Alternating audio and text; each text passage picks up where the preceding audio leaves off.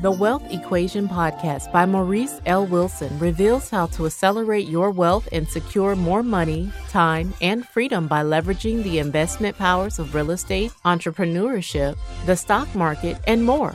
Tune in as host Maurice L. Wilson, an engineer turned financial advisor, offers you the step-by-step formula to solve your wealth equation once and for all. Here's Maurice.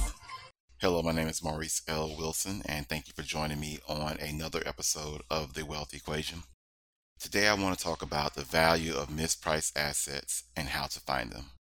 On the last episode, we talked about the buy low equation, which dealt with finding low-priced companies in the public markets and buying them at certain price intervals and realizing great returns as those prices recovered. And that episode happened to be timed in a way that matched what we now think may be a bottom in the stock market's decline due to the COVID-19 disease caused by the coronavirus. I want to take that conversation to the next level and apply it to the companies that are not on the stock market. And I want to show you how to use the stock market in a way that will help you become an investor in the companies in your community. But first, let's talk about the value of mispriced assets. And let's just begin with, what is an asset? An asset is something that grows in value, generates income, or both. Biggest assets tend to be your house, but it could also be your 401k or a business that you own. Broadly speaking, an asset is property, stocks, or a business. Now, some people will argue that your education is an asset as well, and this isn't too far from the truth. An education, although intangible in nature, is something that grows in value and produces income. So that makes it an asset, and in today's world, that asset is mispriced. A misprice or missed price occurs when the price for a good or service does not correctly match the actual value of that good or that service. And it's important as we talk here that we take a moment to define value as well. To put it very succinctly, value is a fair return for something exchanged. Now, that something can be goods, services, knowledge, etc. We see this currently in the college landscape, where the cost of tuition has far outstripped the actual value or fair return of a college degree. In other words, we're paying too much for what we're getting for the college degree. Now, this has resulted in, one, people questioning the value of college. You're starting to see more debates about, should kids even be going to college? We all agree that college is important. We all agree that more education is better than less education. But because the cost of getting that degree is now far outstripping the actual return on that degree, it's brought us to a point where we're questioning something fundamental as your child or someone that you know getting more education. The second thing that's happening is, because the cost of the education is so out of alignment, college grads are struggling financially as the rewards for a degree don't match the amount of money paid for the degree. Now, some people have caught on to this, and so to resolve this issue, some people are picking either name brand or Ivy League schools, top states institutions, or they're picking degrees that's going to allow them to command a little bit higher starting salary than what most college graduates are doing.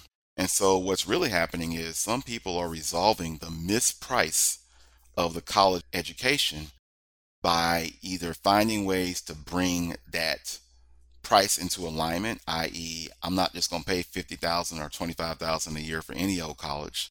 I'm going to go to a college that's going to allow me to go to my employer and say, hey, I went to this top 10, top 25 school, you need to pay me more. Or they're picking a degree that's going to allow them to do the same thing, get paid more.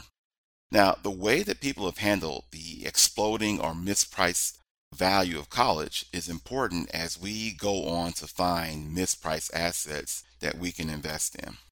So let's talk about how to find a mispriced asset.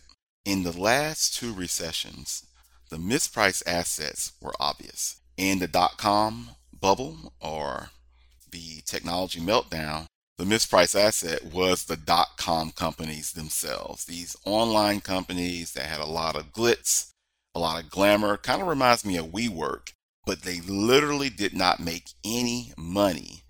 But they were valued at such, I mean, some of these companies were valued at 200 times their earnings, and they didn't have earnings. Those are mispriced assets. In 2008, the mispriced assets were houses. A lot of houses were just going up in value, and they really weren't worth as much as people were paying for them. And so, if you were looking to find the mispriced assets today as a result of the coronavirus, you could argue that they are everything. I mean, everything is mispriced. If all business has to shut down, then these companies can't be selling at the prices they were selling at before these shutdowns and quarantines happen. So, with such a wide array of businesses to find and to value, you need a tool that can help you drill down. And that tool is the stock market. See, the stock market is merely a public record of a business. Now, why is this? A business agrees to accept public investors. In exchange for taking public investor money, that business makes nearly every aspect of its operations available to the public. Now, this must occur so that an investor can decide whether to invest in that business. But this dynamic also serves as a great tool for discovering mispriced assets in a less than obvious way. If you were to buy a privately owned fast food business, you would be wise to compare the price for that business to the price of a publicly owned fast food business such as McDonald's. And you can find out how McDonald's operates from almost any financial information or investment website. You can also find out, well, who's McDonald's competitors and how are they doing? Because those are going to be your competitors if you buy this fast food business. And if you do enough research on this publicly available information, after a while, you'll have a proxy for the industry that you're about to enter when you buy this privately held fast food business. You'll kind of know who the competitors are, you'll know how they operate, and as a result, you'll know what a fair value is if you wanted to pay to get into this business, and you'll know what you should reasonably expect to get in return. Therefore, there's no need to enter blindly into almost any sector of business if they have publicly traded businesses in that sector. Now let's take this a step further. There are about 3 areas that are faltering due to the pandemic: entertainment, travel, and fine dining. We know this because we can look at the major publicly traded companies in these areas and see how poorly they're doing. Airline stocks have yet to return to even a quarter of their value before the crisis. Cruise lines are in the same boat.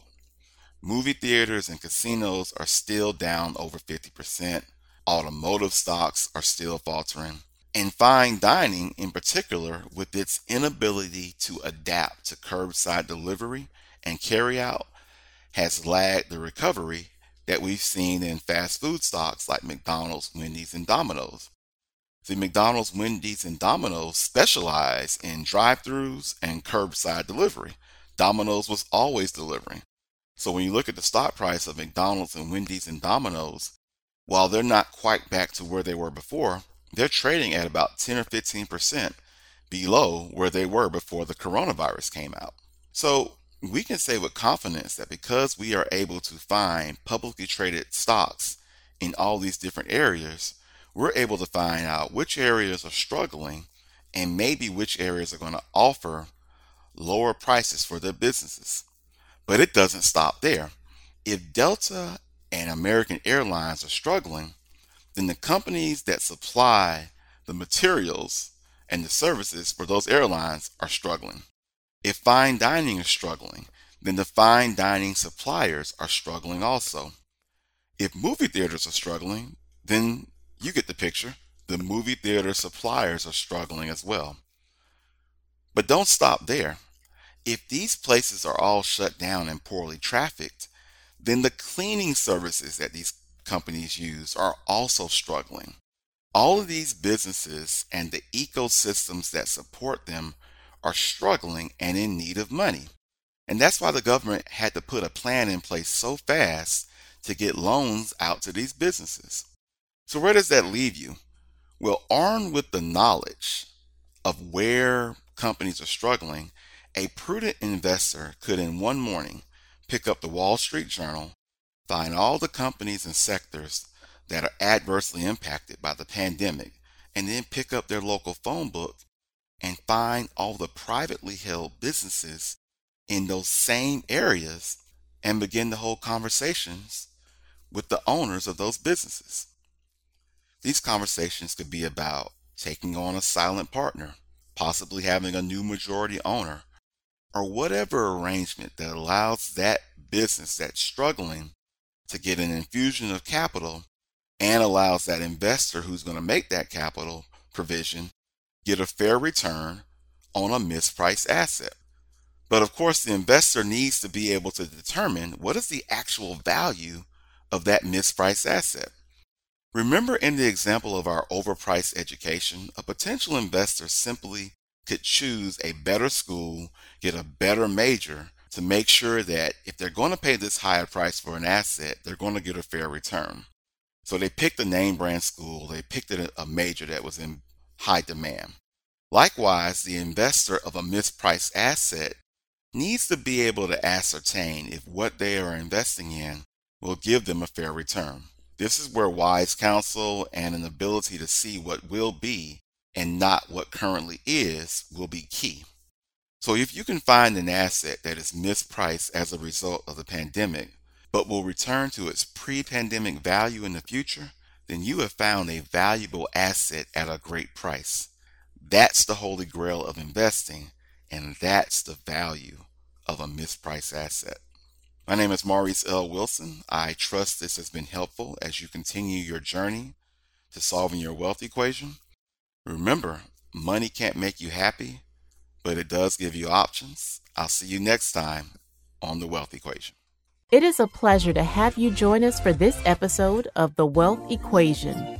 Be sure to visit wilsonwealth.com for more information about building wealth.